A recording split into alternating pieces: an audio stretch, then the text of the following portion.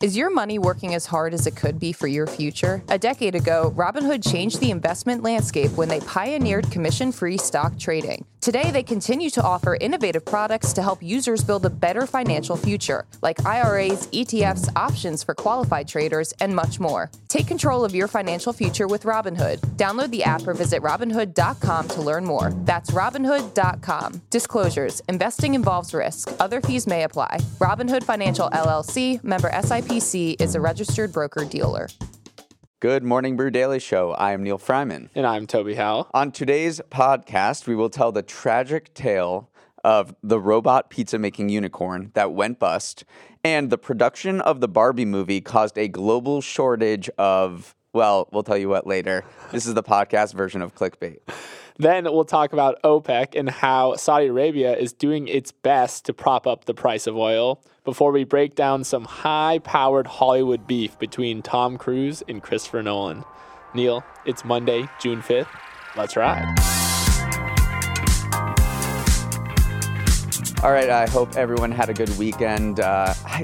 This never happened to me, but I slept really funny, and I woke up and my back was just in a lot of pain, and Neil, I couldn't move. Neil, as long as you're sleeping, I'm happy, okay? Oh, I was sleeping, but it just reminded me that, I'm not super young anymore, and I was like, oh my God, what is going on? I'm so creaky. This week, did you know, is National Dog Bite Awareness Week?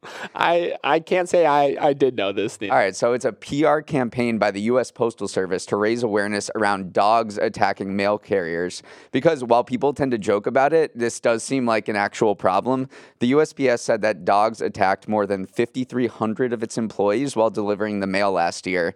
Houston was the top city for dog attacks, followed by LA, Dallas, and Cleveland. This is so sad to me because both parties involved are just trying to do their job.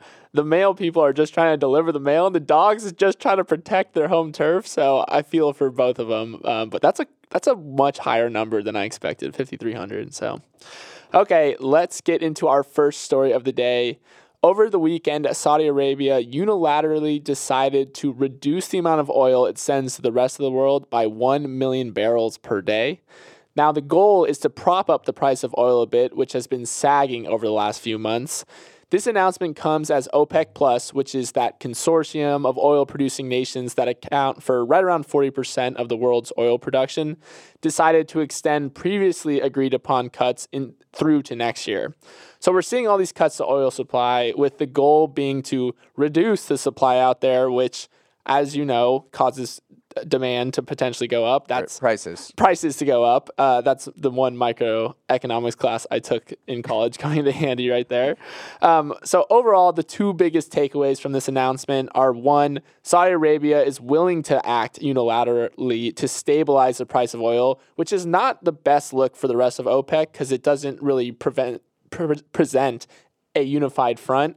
And then two, we're still in a pretty weak overall market for oil because demand in the three biggest oil consumers, China, the EU, and the US, is still relatively soft. So, Neil, this is our first time really talking about the energy markets on the show.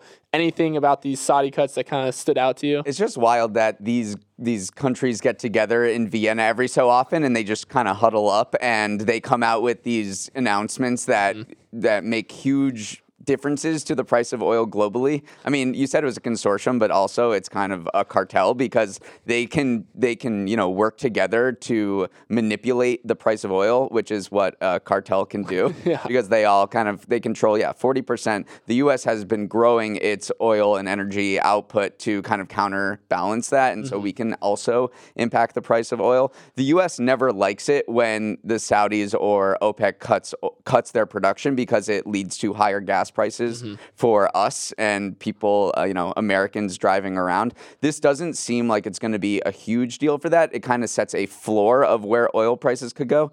So I wouldn't expect, definitely don't expect gas prices to go down from where they are now, but analysts don't really expect it to be a significant bump in gas prices because it's kind of a minor cut and it could not be extended in the future. Yeah, and just to give a brief history of like how we got here of recent history, in October, OPEC slashed output by 2 million barrels, and then again in April, Saudi Arabia and Russia worked together to add another 1.6 million barrel cut, which actually really made the U.S. mad because at that time inflation was a really big deal. I mean, it's still a really big deal, but the White House kind of chastised OPEC for doing these cuts, saying basically that Russia was just trying to maximize their profits to fund the Ukrainian war. It's wild how many things like oil prices touch because it's so widespread. Especially for the Saudis, they want to get away from oil, but and by investing in technology and sports, which we can get to, but they need oil money to fund all of that, and they need oil to be at a particular threshold price that they can balance their budget and fund all of these activities. So this threshold price for Saudi Arabia is $80 a barrel, and we're still below that. So they need to get that back up so they can fund all of these crazy initiatives that they have. There's this $500 billion mega city in the desert, remember this, called Neom? It's just like a big line, and it's going to cost them $500 billion that they need oil revenue for. Then we also know that they are backing this Live Golf series, and they're paying golfers more than $100 million, not even to play, just to come over from the PGA Tour. And now, perhaps the most timely thing is that they're on this mission to become like this global soccer powerhouse. They got Ronaldo last year, paying him $200 million a year. They just signed Karim Benzema, who, if people haven't heard, is one of the best players on the planet, and they're paying him $250 million a year. And the crown jewel of this, soccer, sports washing thing that they're doing with golf is Lionel Messi, who may end up there. He's already a brand ambassador for their tourism industry. Yeah, please, no, Messi, come to Inter Miami. Stay in the U.S. Give the MLS some of your talent. So, yeah, it is crazy. Yeah, they need that $81 a barrel price, and right now oil is right around $77 after the latest price cut. So it's still below. So they're definitely sweating a little bit. So we might see some more cuts going forward. All right, let's move on to, there was a lot of news out of Hollywood yesterday, so Toby and I are just going to run down some of the biggest stories that came out of our wonderful TV and film industry. The first of that is, so most people know that there's this big Hollywood writers' strike right now. There are more than 11,000 TV and film writers not working in protest of what they say is an existential threat to their profession due to the shift to streaming. But you may not know that there were negotiations going on with two other groups that you need to make a movie: the directors and the actors. Well, one of those disputes was resolved yesterday. The Directors Union and Hollywood Studios reached a tentative contract for the next 3 years that the directors seem pretty pumped about. They're getting a pay bump of 5% next year and 4% the year after that. There was a provision for AI where it said they confirmed that generative AI is not a person. Good to know. And that it cannot replace guild members' duties. And then there was also this provision for gun safety after the death of that cinematographer who was working with Alec Baldwin on the Rust set in 2021. They're now banning live ammunition from all sets. So it looks like this is one labor dispute down, 2 to go. And the actors have until 5 p.m. 5 p.m. Pacific today to decide whether they're going to authorize a strike of their own. Both of the unions, the writers and the actors, said that this director's agreement had no bearing on their own negotiations. Yeah, but hopefully it's like a template, and it provides kind of, a template for how their disputes could get resolved as well. But yeah, good on the directors. There's so many of them, 19,000 in this union. So, okay, let's move on to the box office now. Spider-Man Across the Spider-Verse, which is the sequel to the animated version of Spider-Man that came out in 2018, absolutely dominated the box office this weekend. It pulled in $120.5 million at the domestic box office, which is second to only the Super Mario Bros. Movie for the biggest debut this year. What's even crazier is the first movie, which won an Oscar for Best Animated Film. So good. It's so good, $35 million in its first 3 days. So this second movie is on pace to be almost 3 times as big. I'm 100% going to go see this movie. Box office is not dead. Right. No, I think what are we down? Like 20? We're down 22% below pre-pandemic levels so far through 2023. It's like slowly inching up. We're crushing last year's levels. We're up 28% over the same period in 2022. Yeah. And then one detail from these box office numbers is that a big driver of sales was the fact that 29% of people who saw the film saw it in a premium format, which averages $4.52 more per ticket. And honestly, I'm bringing that up too as a segue into our next point in our Hollywood roundup, which is Christopher Nolan, the director of the upcoming movie Oppenheimer, is going on an absolute press tour de force right now to promote his movie that I can basically boil down to IMAX freaking rocks and is the only way you should go and watch my movies. So he did this exclusive interview with AP where he said the best way to view his movies was on a 52 by 72 foot IMAX screen in the middle seat, but actually a few rows back from where you would typically watch a normal movie. And IMAX is certainly happy for the free press, even though it doesn't even really need it. IMAX Corp, which operates the IMAX theaters, saw its revenues in this year's first quarter exceed the same period in 2019, which is crazy because we were just comparing overall box office revenues.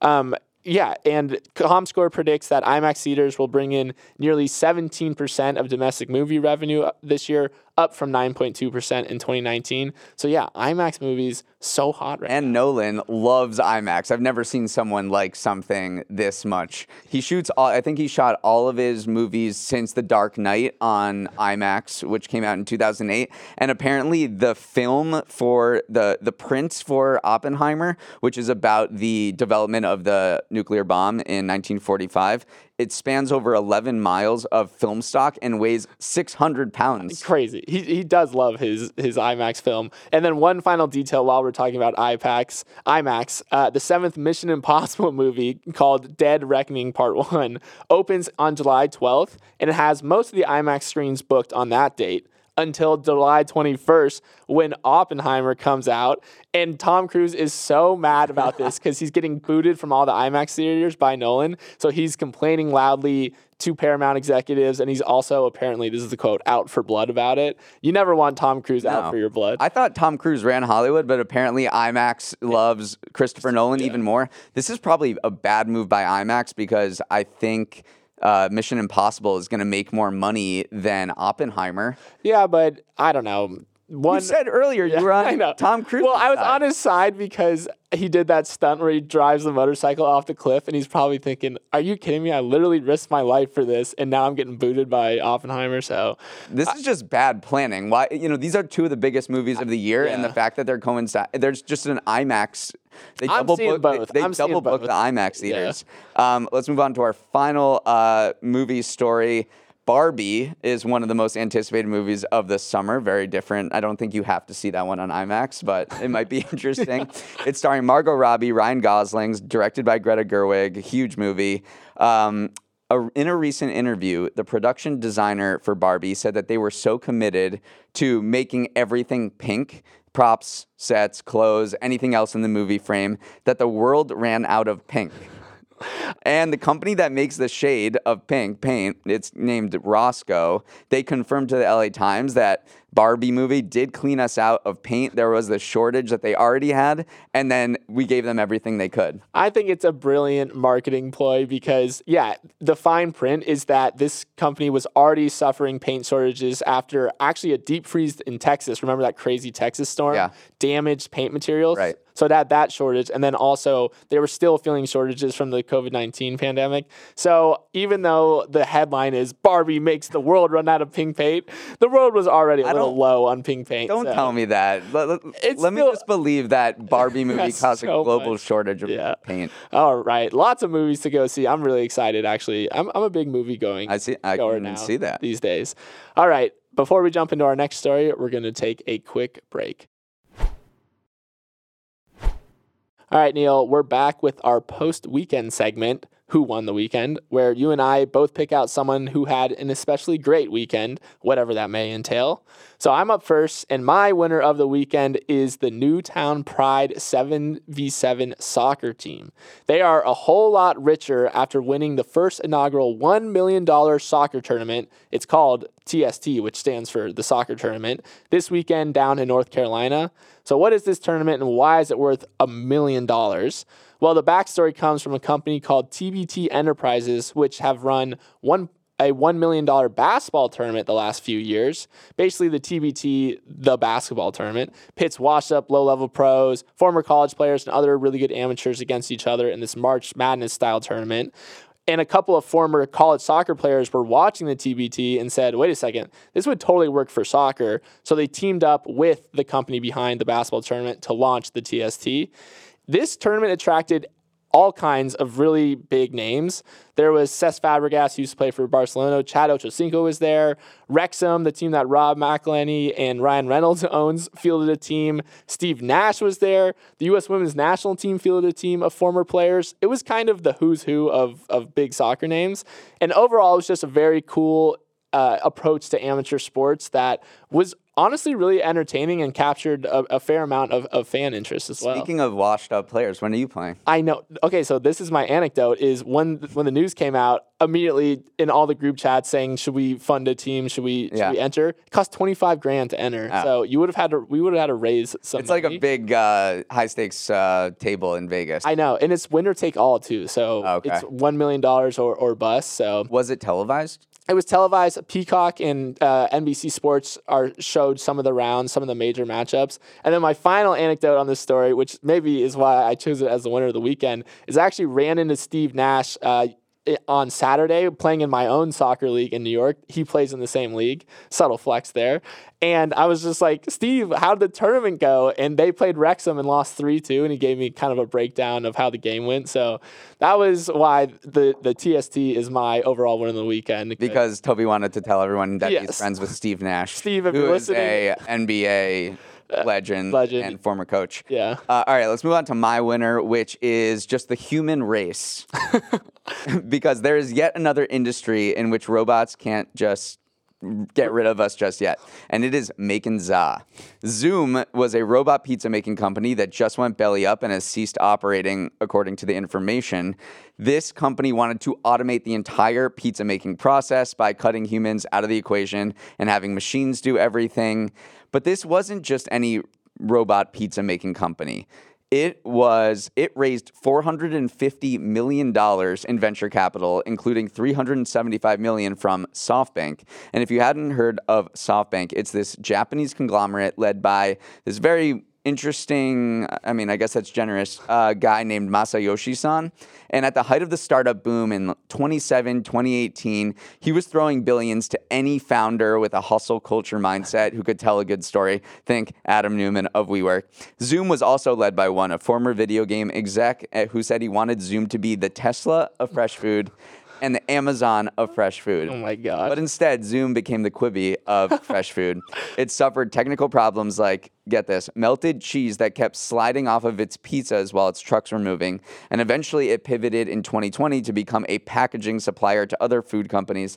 That didn't work out either. So this story is very much a symbol of Silicon Valley excesses of, the late 2010s and how venture capital companies were throwing literally hundreds of millions of dollars to very unprofitable, very experimental companies that were a little risky. R.I.P. Zoom, man. I think the funniest part is at one point it had 496 employees, which, what are you working on? 496 employees on a robot pizza truck. They were unloading all of the pallets and, they tried to automate the entire process, but apparently a lot of it was labor intensive.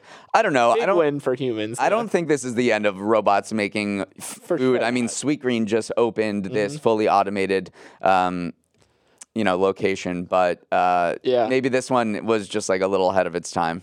All right. Our final segment for Mondays is we give you a preview of what to expect for the week ahead. This is going to be a really crazy week, starting with today.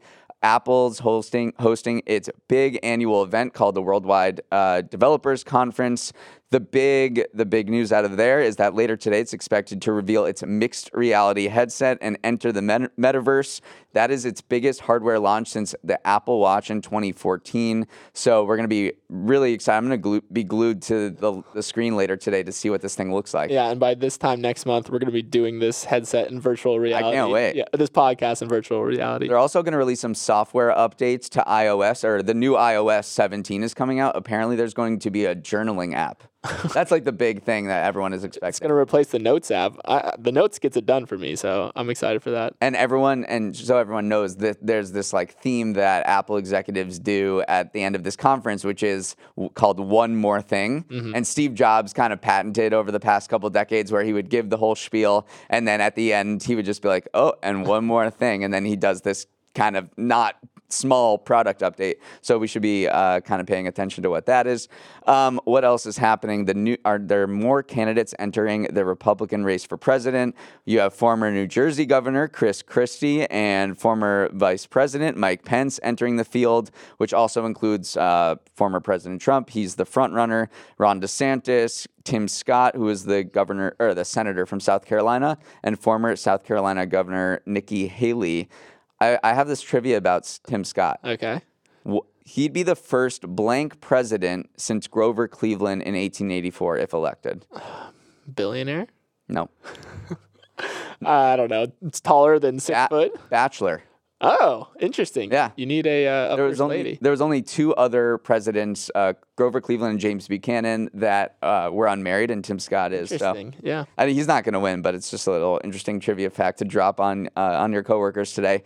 Let's move on to sports. It's going to be a busy week in sports. We have the NHL and NBA finals. Manchester City is going for the treble in the Champions League title game on Saturday. Please, Inter, beat them. I do not want that. But I think the most exciting sports this week is the men and women's World Series. College World Series. It's like blown up over the past few years, and it's like perfect for social, and you just love to see college athletes having fun, and it's like a really good product. Yeah, absolutely. Because it's so regional. Like any college sports just has great fans. So yeah, I'll be watching as well. All right, finally, we have tomorrow is the 79th anniversary of D-Day, and for anyone wanting to read up on that, I recommend D-Day by Stephen Ambrose, which is this really kind of exhaustive and detailed, but still very compelling book at what happened, and it's just kind of mind-blowing, so definitely pick out that book. Prince Harry is going to testify in this tabloid trial tomorrow, which is one of several battles he's waging against the press for digging up stories on him illegally, including allegedly hacking into his phone. Royals do not get up on the witness stand, so this is going to be a very historic event. The last royal to be to testify in court was in 1890. So to have Prince Harry up there is going to be absolutely juicy. I don't even consider him a royal anymore. He's just a reality TV star at this point. All right. Well, either way, it'll be very interesting to see what he says. And usually, he's going to be cross-examined like very, very intensely. And then finally, the gang's back with 16th season of It's Always Sunny in Philadelphia on Wednesday. What a run for the show that I have admittedly do not watch. I can't wait for our 16th season of Morning Brew Daily, so we'll be right there. What a week, Neil. Thanks for running that down for everyone. You're welcome. That is my job. All right. That is our show. Hope everyone has a great Monday. Please write us in and say hi at morningbrew@morningbrew.com. Huge shout out to our crew for making this happen. Emily Milliron is our editor and producer. Samantha Velez and Raymond Liu are the associate producers. Good morning, Dan Bauza. Billy Menino is on audio. Hair and makeup is also on Tom Cruise's bad side. Devin Emery is our chief content officer, and our show is a production of Morning Brew. Great show today, Neil. Let's run it back tomorrow.